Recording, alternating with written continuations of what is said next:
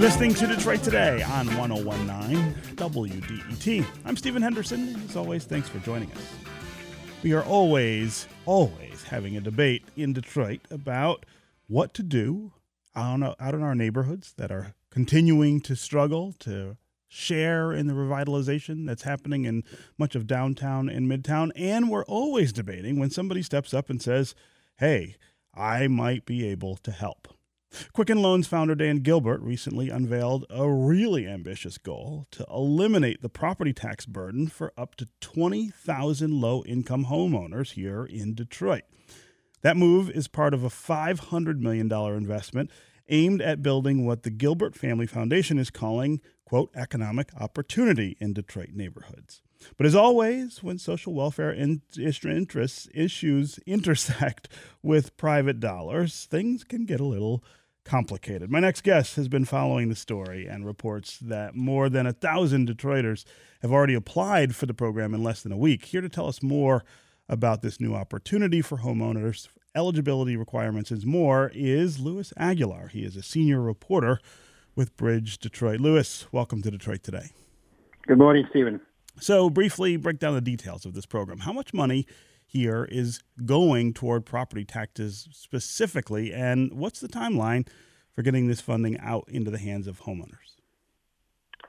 The amount is $15 million. That is the first round, I guess, and people should apply now. I mean, they want to eliminate, as you said, the property tax set of up to 20,000 low-income homeowners. I'm not sure of the timeline other than maybe within a year, I think, is when they want to reach the 20,000 goal. So talk about $15 million, and that's just the upfront number. How much of a bite would that take out of delinquent property taxes here in Detroit, which we should note are a prime driver of the blight that we still see cropping up in Detroit neighborhoods? The tax foreclosure that takes place when people fall behind is what makes empty houses on a lot of blocks. Well, the 20,000 is the estimate of how much they think the lowest income Detroiters they can reach, meaning it will wipe out the debt of the most at-risk homeowners in the city, is where they're getting the 20,000. And I think once they get closer to that number, they're sort of doing an assessment of what to do next, of whether they should invest more into this particular fund to help erase the property tax debt of even more homeowners than 20,000. So talk about what else is going to happen under this $500 million plan. $500 million is a lot of money. Sure. And I've got to say that as somebody who's covered neighborhoods in Detroit and lived here for most of my life, I don't remember another initiative in our neighborhoods that quite hit that number. It's $500 million. Put that together with the $250 million that the city just borrowed to do demolition. I mean, you're talking about a significant investment in our neighborhoods. What else would it do? Well, they hope to invest $50 million annually over the next 10 years to look at neighborhood issues that could range anything from job training to home repair to supporting entrepreneurs or to digital equity. So they're sort of waiting to get the initial response of what homeowners are saying and more in-depth conversations with community groups and people in neighborhoods to get a sense where the rest of the money should go. So it is obviously a significant amount of money. And it is the initial response to the $15 million aimed at the property tax that, as you mentioned, it is quite popular among the community groups who deal with residents with property tax debt. There, as you mentioned, there were, in 3 business days, more than 1,000 people applied to get this tax relief.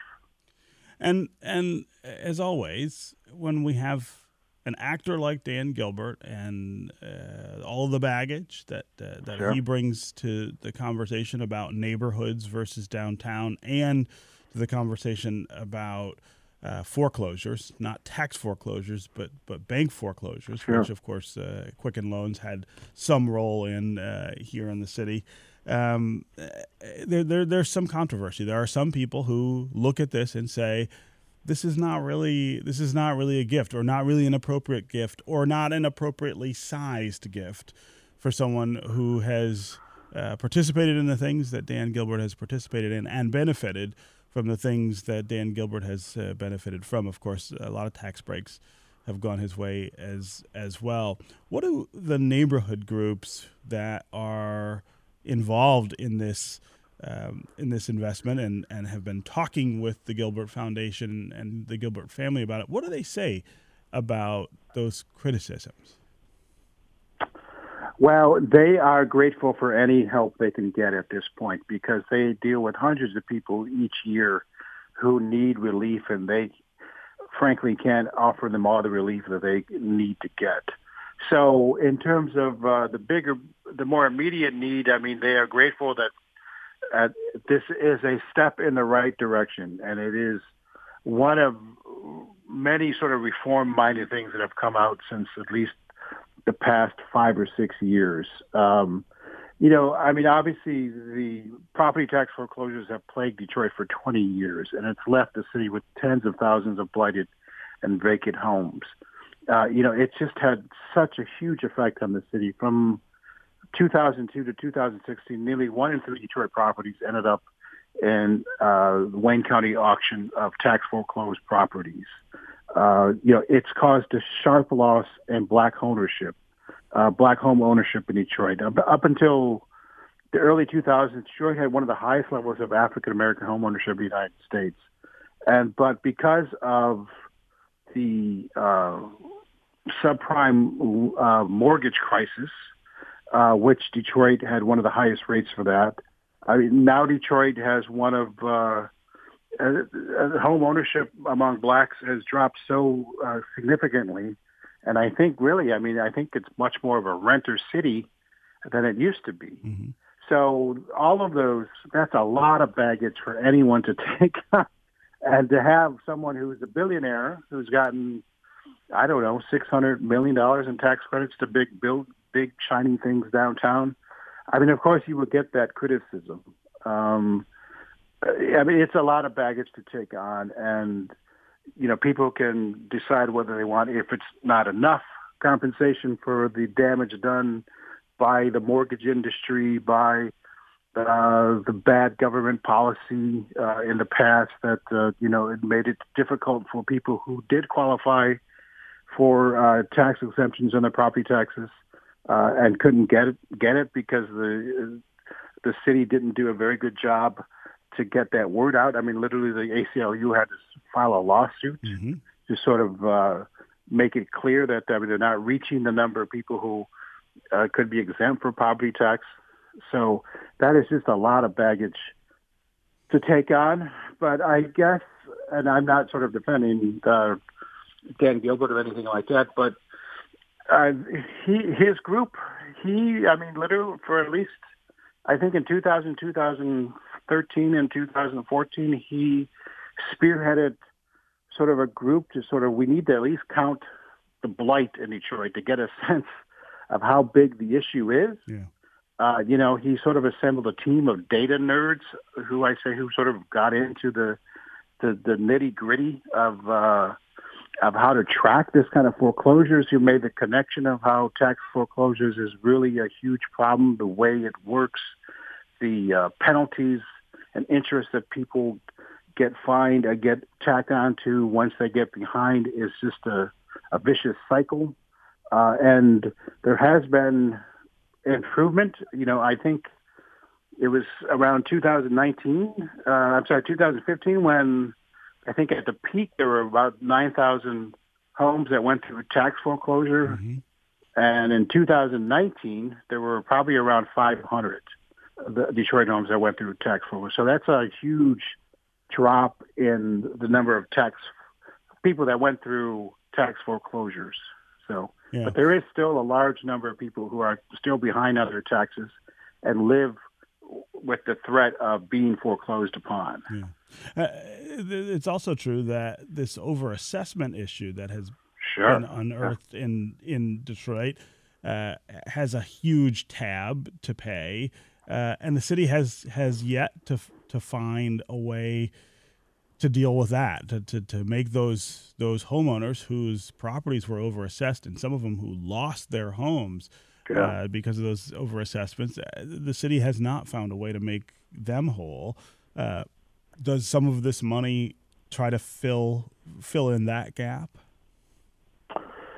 Indirectly maybe, but that was something that came out of a Detroit News investigation that found that the city overtaxed more than 63,000 homeowners, Right. a total of $600 million between 2010 and 2016. And, I think the average overtax was maybe just around $3,800 or something. So I don't see how this really impacts those people, because the timeline is there's too much time has passed. And this program really sort of wipes out the debt of, say, the past 2 or 3 years. Right. The people who are... So it doesn't do much for that group of people who were lost their home. I don't see how it does anything for people who lost their homes because they were overtaxed those years ago. Yeah. I'm talking with Louis Aguilar. He's a senior reporter for Bridge Detroit. We're talking about the new Gilbert Fund that aims to help thousands of Detroit homeowners who are behind on their property taxes.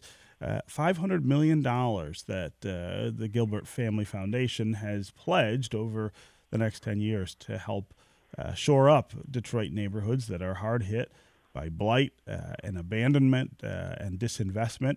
They're also hard hit, quite frankly, by some of the things that the Gilbert organization has been involved in, including the tax foreclosure or the mortgage foreclosures that happened as part of the massive economic downturn in 2008.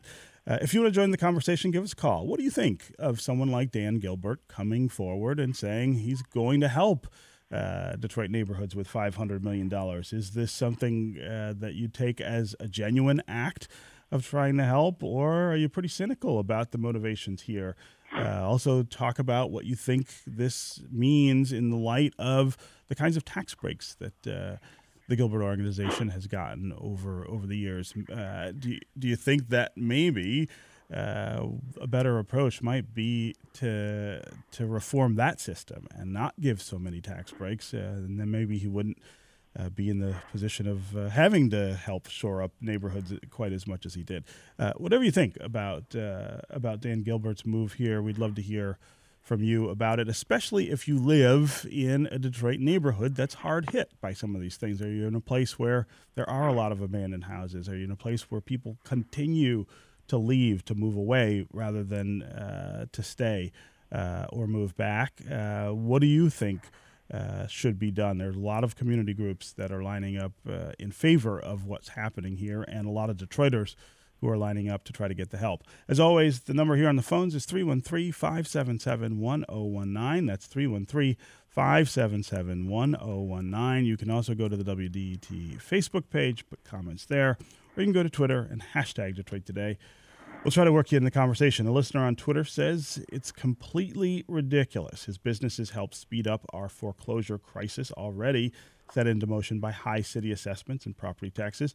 He played Monopoly with downtown, and now he wants to be the white savior of our neighborhoods. Brian on Twitter says, please just take a gift as a gift. So many people make the perfect the enemy of the good. Instead of blaming this man for giving his money away, why can't we talk about why property taxes are so high in the first place? Dave on Twitter asks, does the Gilbert $500 million property tax relief program in Detroit go to people who lost their homes due to the land bank, due to the overtaxing previously? We were just talking about that, and there's no indication that that kind of relief is going to be in this bill. as always, again, 313-577-1019 is the number on the phones. Let's start with Cynthia in Detroit. Cynthia, welcome to the show. Thank you. Go ahead. I'm a property owner in Detroit, and I've had a problem with the city-county building and Greektown, which is Wayne County. My property went into forfeiture for 2019, even though I've been paying to the dividend system I had overpaid in the dividend system. So my 2020 taxes ended up being fully paid, and my 2019 ended over in Wayne County as being delinquent. So the county building had over about $700 of overpayment of my tax money that I needed to take over to Wayne County and pay for the delinquent taxes that they say are in Wayne County. Right. None of the citizens in Detroit, I guarantee you, most of us have no idea that on March 1st, if our taxes aren't fully paid, they go over to Wayne County. Right. I had paid $2,000 to the dividend, thinking I'm in the paying my taxes on time and study receiving a 2019 notice. And I'm also in that group of taxpayers from 2010 to 2016 that is overpaid. So, and I'm incurring penalty and interest in Wayne County. Wow. Because the county building is holding $700 of my money because my 2020 taxes are fully paid. Yeah. And it took me literally 8 months to get that $700 back. I just got it back. Wow. From the county building. Wow. So I could take it over to Wayne County and pay my 2019 taxes. Yeah. So Detroit is a mess. They have us paying on dividend, and my house is fully paid for. But it's the way the taxes are, the system. It's like, why doesn't anybody at the county building know that I owe 2019 taxes at Wayne County? There's no way for these two systems to meet up. Yeah. You're just holding, and you're charging me penalty and interest in Wayne County, and you're not giving me my money back at the county building. You're not giving me penalty and interest while you're holding my money. Right. Cynthia, another dimension of this is right now, because of the pandemic and short staffing, if you call the line to talk to someone at the county about property taxes, you get a message, and it says to leave a message, and you don't necessarily get a call back. So it's not even possible to get somebody to help you figure this stuff out right now. I mean, it really is a confusing system for people who just live here in the city to try to figure out how to pay taxes. And as you point out, you're a homeowner who has a paid off house, which is pretty common here for homeowners in Detroit. You should not be in jeopardy of losing that investment because of a tax system that doesn't make sense. Cynthia, I really, really appreciate the call and the example. Let's go to Elena in Detroit. Elena, welcome to the show. Thank you. Hey.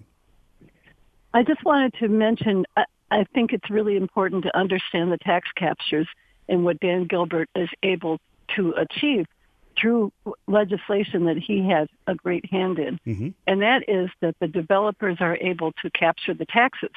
This is really important for listeners to understand that Wayne County Community College, Detroit Public Schools, and the Detroit Public Library are losing upwards of 20% of our taxes, the millage money and the bond money, while the Detroit Zoo, the Detroit Institute of Arts, are able to continue to get their 100%.